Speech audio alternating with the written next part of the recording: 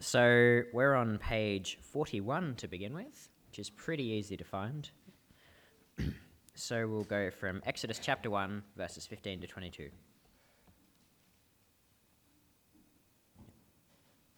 The king of Egypt said to the Hebrew midwives, whose names were Sifra and Puah, "When you help the Hebrew women in childbirth and observe them on the delivery stool, if it is a boy, kill him, but if it is a girl, let her live."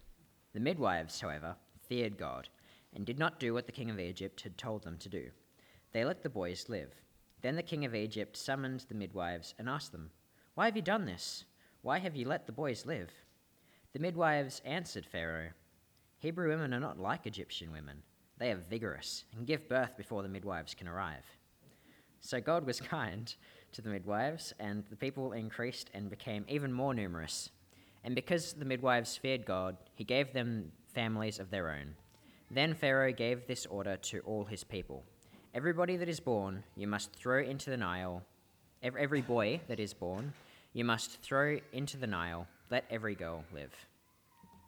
So the next reading, as Scott was saying, is Matthew chapter 2, verses 13 to 18. And that's on page 682, yes, of the Red Pew Bibles.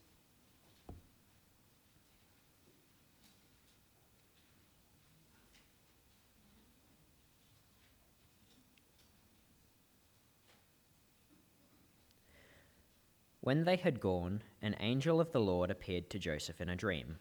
"Get up," he said, "take the child and his mother and escape to Egypt. Stay there until I tell you, for Herod is going to search for the child to kill him." So he got up, took the child and his mother during the night, and left for Egypt, where he stayed until the death of Herod. And so was fulfilled what the Lord had said through the prophet, Out of Egypt I call my son." When Herod realized that he had been outwitted by the Magi, he was furious, and he gave orders to kill all the boys in Bethlehem and its vicinity, who were 2 years old and under, in accordance with the time he had learned from the Magi. Then what was said through the prophet Jeremiah was fulfilled. "A voice is heard in Ramah, weeping and great mourning, Rachel weeping for her children, and refusing to be comforted, because they are no more." That's the reading. Holland, 1944, at the height of the Nazi occupation. Caspar ten Boom and his 2 adult daughters, Betsy and Corrie ten Boom, have been operating a safe house for 2 years. Every day, this Christian family risked their lives hiding Jews and other refugees from the Gestapo, the Nazi secret police. Most of the time, they'd have 6 or 7 extra people living in their house illegally, usually 4 Jews and 2 or 3 other members of the Dutch underground. Sometimes they'd have more than that, as a few people stayed for a few hours or a few days while they found another safe location for them to hide. In this way, the ten Boom family managed to save more than 800 Jews over 2 years. But on February 28th, 1944, they were betrayed. A Dutch man by the name of Jan Vogel came to them asking for help. The Gestapo had just arrested his wife. He didn't know what to do. Turns out he was lying. He was actually there as an informant working for the Gestapo. He was there to see if the rumors were true. Were there really Jews hiding in the house? And based on Jan Vogel's intel, the Gestapo raided the house. They set a trap and they remained there all day, in secret, arresting everyone who came. All told, they arrested more than 30 people. They knew there were Jews somewhere, or they knew there had been Jews somewhere in the house, but they couldn't find them. Couldn't find them anywhere. Turns out they were there. They were hidden behind a false wall at the back of Corrie's bedroom. In this hiding place were 2 Jewish men, 2 Jewish women, and 2 members of the Dutch underground. It was about the size of a wardrobe, standing room only. They had no water, little food, and in this dark, cramped hiding place, these 6 people stood silently for 47 hours until they were finally rescued by some other members of the Dutch resistance. And over those 2 days, Caspar, Betsy, and Corrie ten Boom and their other family members were asked again and again, "Where are you hiding the Jews? What have you done with them?" And yet, despite this incredible pressure, they would not give them up. They wouldn't even admit that they'd ever been there. Imagine yourself in that situation for a moment. You've been hiding fugitives for more than 2 years. Finally, the gig is up, and you're asked a direct question. Are there any Jews in this house? Ethics is hard. What do you do in this situation? If you say yes, the people you're trying to protect are going to die.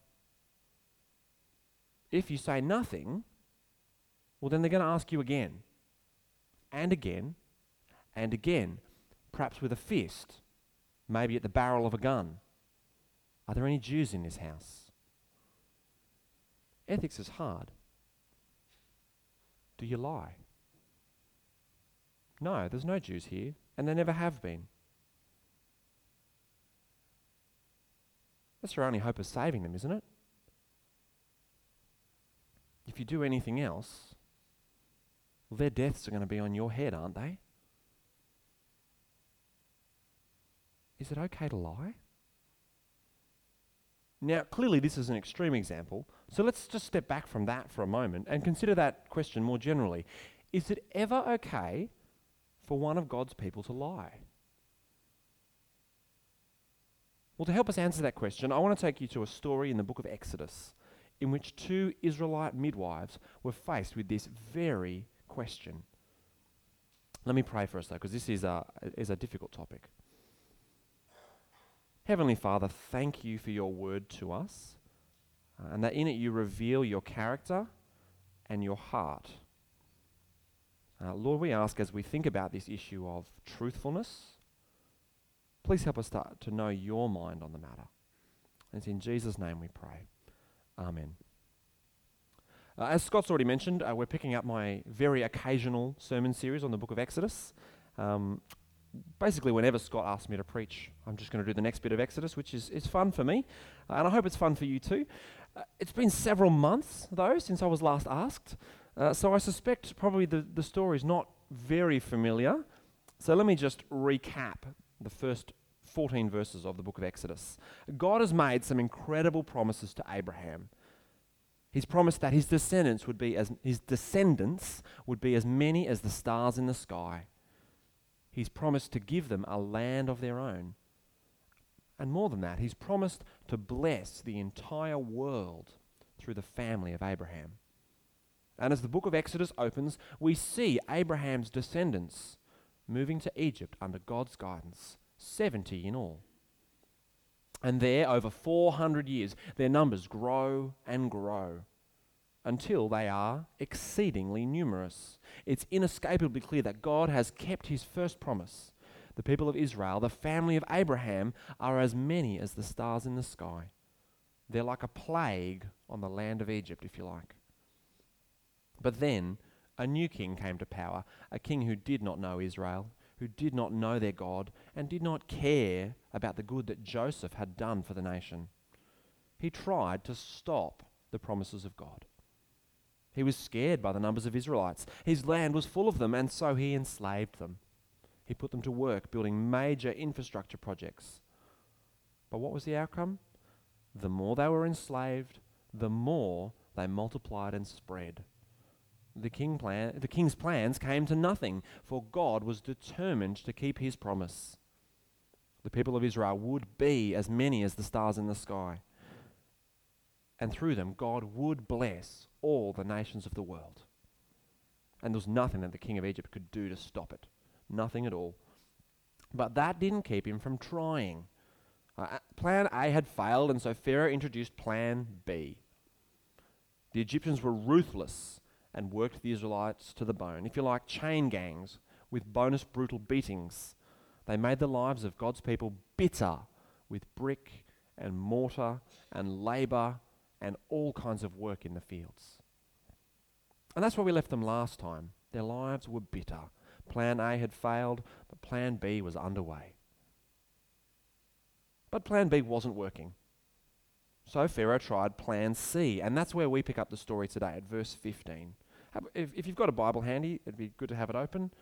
I'm going to pick it up at verse 15. The king of Egypt said to the Hebrew midwives, whose names were Shiphrah and Puah, "When you help the Hebrew women in childbirth and observe them on the delivery stool, if it is a boy, kill him. But if it is a girl, let her live." Plan C, kill the baby boys. This is a tactic designed to breed out Israelite identity. Pretty quickly, if this worked, there wouldn't be any males left. No male Israelites. And so what would that mean for the young Israelite girls growing up and seeking husbands? Well, the only men that they could marry would be Egyptians. And okay, some of them would choose to stay single, but most wouldn't. And pretty quickly, what would that mean? An end to Israelite families, with an Egyptian at the head of every household. And pretty quickly that means there are no more Israelite children, no more Israelite identity, and no more Israel. If it worked, the king of Egypt would gain a more submissive, more ethnically integrated population, which is more stable, and he wouldn't even have to take a hit to population numbers to do it. He'd get to keep the workforce and get to keep the strong economy that goes with it. This is pure wickedness. But it gets worse. Because look who he recruits to do his dirty work. The Hebrew midwives, Shiphrah and Puah. These are the women whose job it is to care for mothers and newborn babies. And he orders them to start killing boys. It's a sneaky plan, because it could almost seem like the baby was stillborn, couldn't it? Mum would be senseless from the stress and the pain of labour. Dad is most likely out of the room. There's all sorts of things that go wrong in childbirth all the time. It'd be easy for the midwife to get away with it. Very easy. It could all just seem like a tragic accident, couldn't it? At least Pharaoh's first two plans were honest and straightforward. This is sneaky, cruel, disgusting.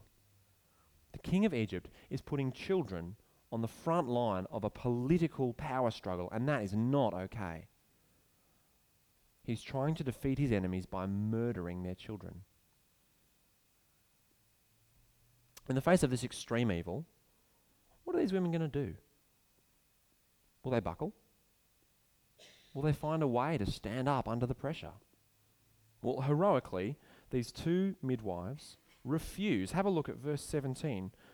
The midwives, however, feared God and did not do what the king of Egypt had told them to do.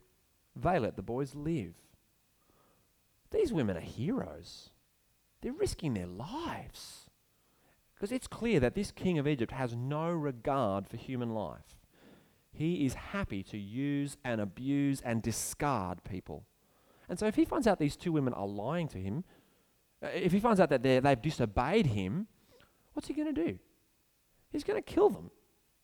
And most likely he'll probably put someone else in their place to do their job and kill the boys.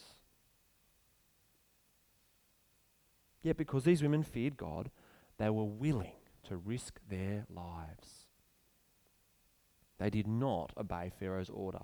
Actually, more than that, they actually did the direct opposite. They caused the boys to live. They preserved the lives of these innocent little ones. They did all the things that a midwife normally does to make sure that a baby is born safely. They directly disobeyed Pharaoh's direct order, and they put their lives on the line. Heroes. The very next verse, they're hauled before Pharaoh to explain. The king of Egypt summoned the midwives and asked them, "Why have you done this? Why have you let the boys live?" Pharaoh holds them responsible. "This is your fault. Why are there so many newborn Hebrew boys? Why haven't there been a string of tragic deaths, tragic stillbirths among the Israelite nation?" It's a tense moment, isn't it? You can almost see Pharaoh's face red with rage as he screams at these awful women who will not do what they're told.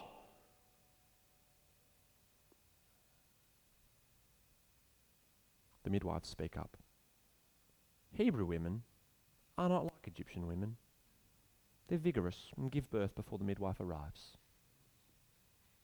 What a weird thing to say. I'm glad you're laughing, Lachlan, because it's comical, isn't it?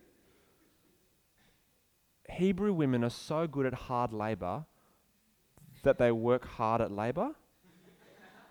It's ridiculous, isn't it? It can't possibly be true, can it? That every single Hebrew mum gives birth before the midwife can get there. It's just ludicrous. It's laughable.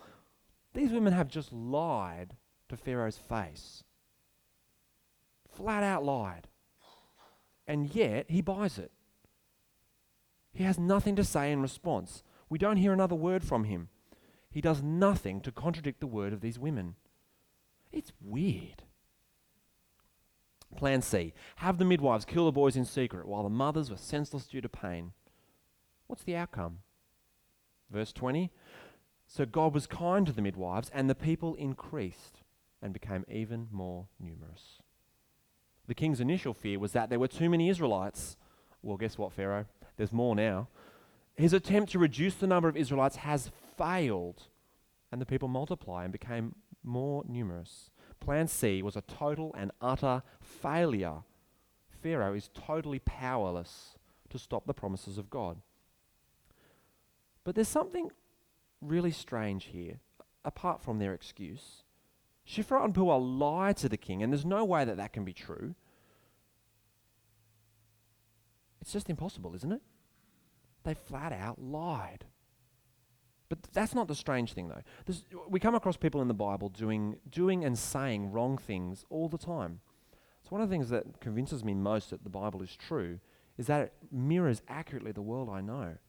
The people I meet in the Scriptures are people I recognize, people I meet every day. Now, the fact that there's a lie in the Scriptures is not strange.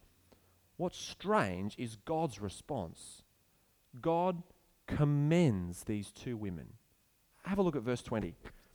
So God was kind to the midwives. Or verse 21. And because the midwives feared God, he gave them families of their own. These two heroic midwives are blessed by God and given families of their own. Now, this is a clear commendation of these women. From an Old Testament perspective, to have a family of your own is a clear sign of blessing from God. And to be childless is a sign of God's curse.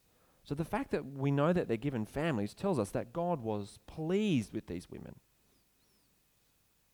Add to that, we actually know their names as well. Shiphrah and Puah. Contrast that to the nameless Pharaoh, the king of Egypt. He is a nobody. We never know his name. Exodus gives us no real clues as to who he might be. Certainly never tells us his name. But Shiphrah and Puah, two faithful women who refused to allow evil to be done. It's not just that they refused to participate and said, "No, I won't do it." They actually risked their lives to ensure that no one else could do it either. They made sure that they would stay in the job so that they could continue not doing what Pharaoh told them to do. This story of two heroic women who are commended by God for telling a bald-faced lie, I find it pretty unsettling. Do you? Because it shows me that there's actually some occasions where a lie is justifiable. Actually, more than that, it shows me that there are some situations in which a lie can be called good. I hope that's unsettling to you. I want my ethics to be black and white. I want it to be simple. But ethics is not simple, is it? It's hard. God doesn't give us simple rules to follow and just say if you tick all these boxes, then you'll be sweet. The Bible won't have a bar of that kind of way of thinking about life. It's absolutely clear that God desires his people to be truthful. Here's a list of verses that tell us that. Later in Exodus 20, in the Ten Commandments, God orders Israel, "You shall not give false testimony against your neighbor." In the next book, Leviticus chapter 19, verse 11, he says, "Do not lie." Can't get any clearer than that, can you? Psalm 101, verse 7, "No one who practices deceit will dwell in the house of the Lord. No one who speaks falsely will stand in God's presence." Ephesians 4, verse 25, "Therefore, each of you must put off falsehood and speak truthfully to his neighbor." Or Colossians 3, verse 9, "Do not lie to one another, since you've taken off your old self with its practices and have put on the new self." Deceit is something that belongs to our broken, sinful nature, the nature that was put to death with Jesus on the cross. Truthfulness belongs to our new nature, our new life that's hidden with Christ. It's absolutely clear that God desires his people to speak truthfully, isn't it? But it's equally clear in this story in Exodus 1 that God is pleased with these two liars.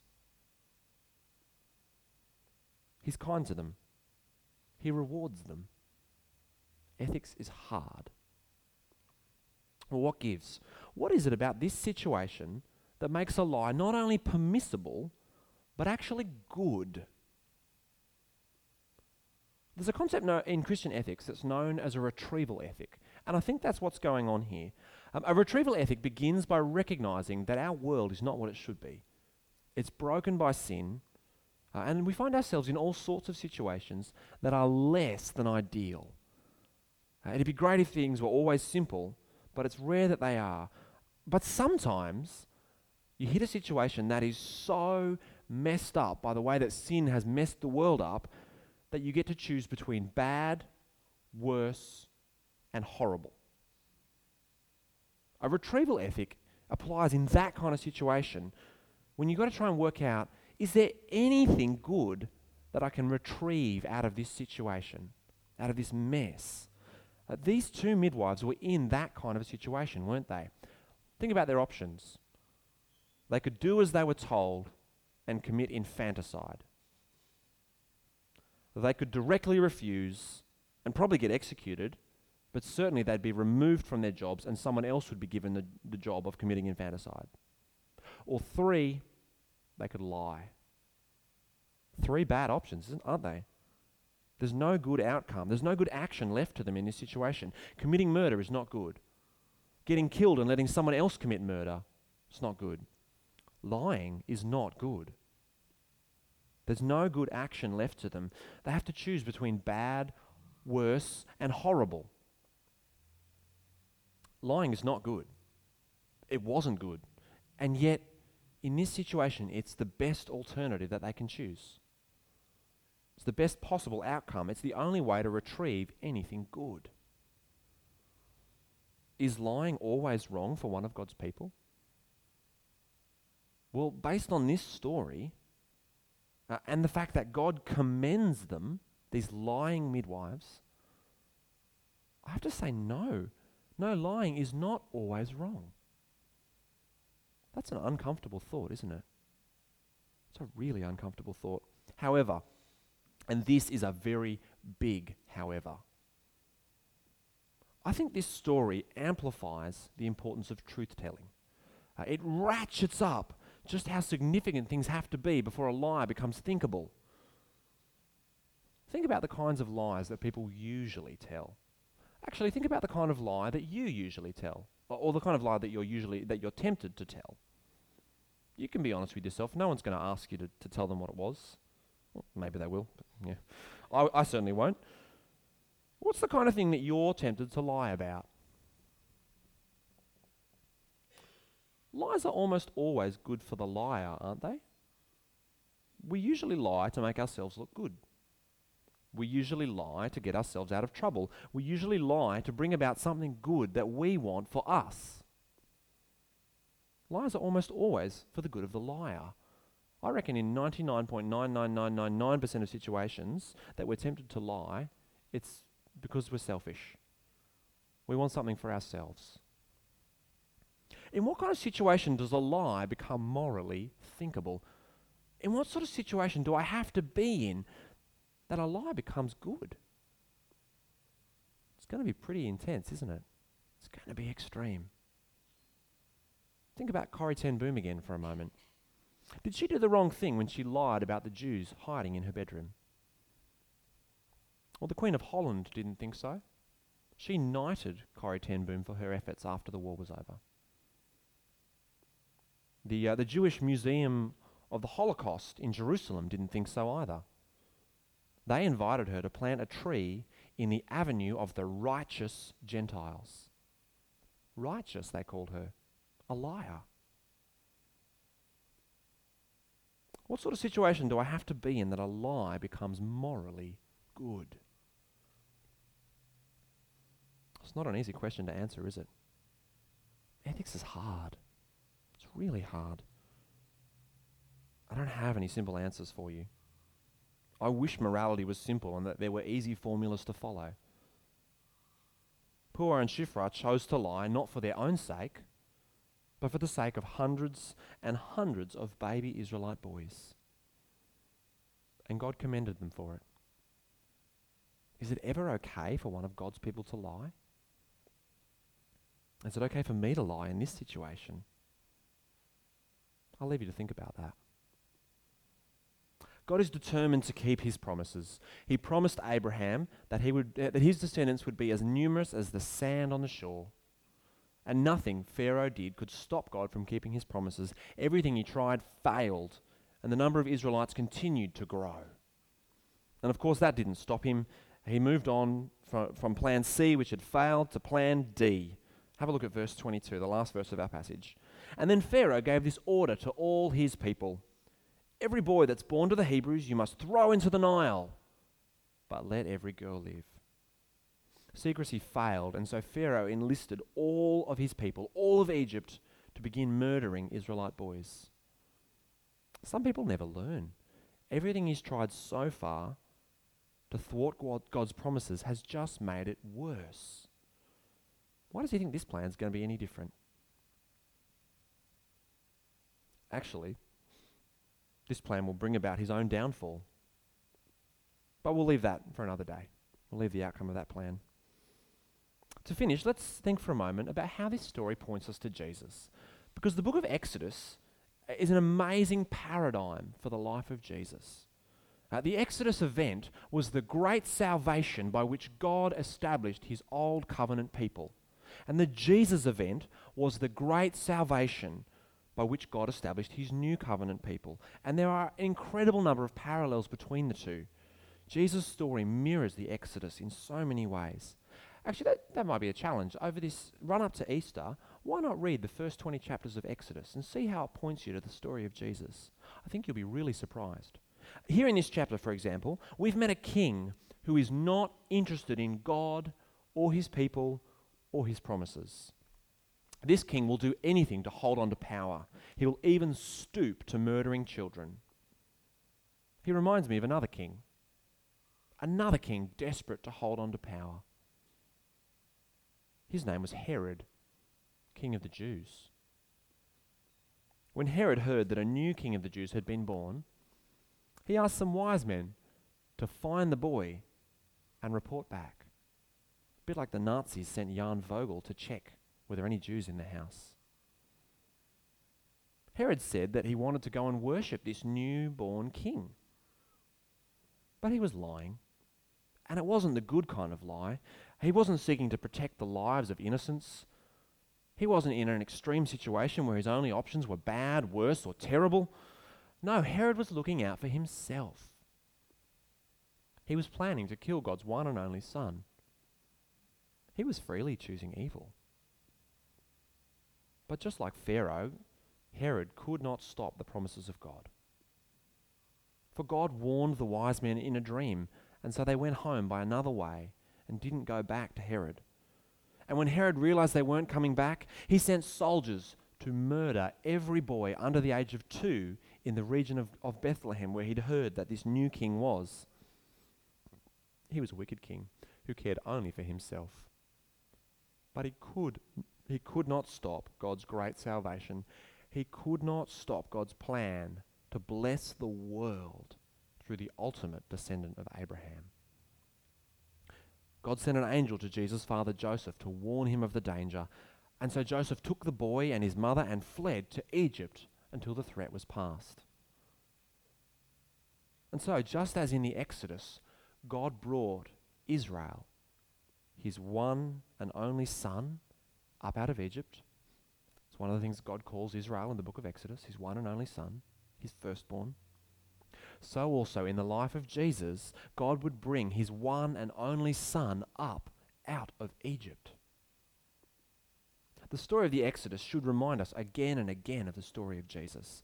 God promised to bless the whole world with the forgiveness of sins, and there is nothing that anyone can do to stop God from keeping his promises.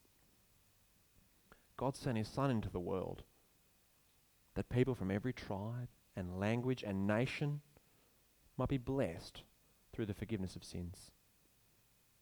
Jesus will come again soon to gather his people, to dwell with them. We will be his people, and he will be our God. And as we wait for that glorious day, as we muddle on through the mess of life, as we're faced with situations that are less than ideal, and when there are no good choices open to us, only bad, worse, or horrific, ethics stays hard.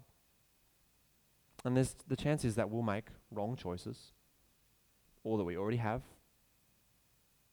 maybe even today. But our Lord Jesus came into the world to deal with the sinful mess. He came to deal with the sinful mess of our own hearts. Jesus came to bless us with the forgiveness of sins. And there is nothing that anyone can do to stop him. Praise the Lord. Let's pray. Heavenly Father, we praise you for our Lord Jesus. And we praise you for his life, his death, and his resurrection. We praise you that on the cross he was exchanged for us, that he, the innocent one, took the penalty that we, the guilty, deserve. Father, we ask for your wisdom as we face life. And we ask that you'd help us to know your heart and to know your commands and your desires. Lord, please help us to be wise, to work out when we can simply follow a rule and when we need to have a little more imagination. Father, please give each of us really strong moral imaginations such that we can think of alternative ways to act. Father, please help us to put off the old self and to put on the new self that's being renewed in the image of Christ. And it's in his name we pray. Amen.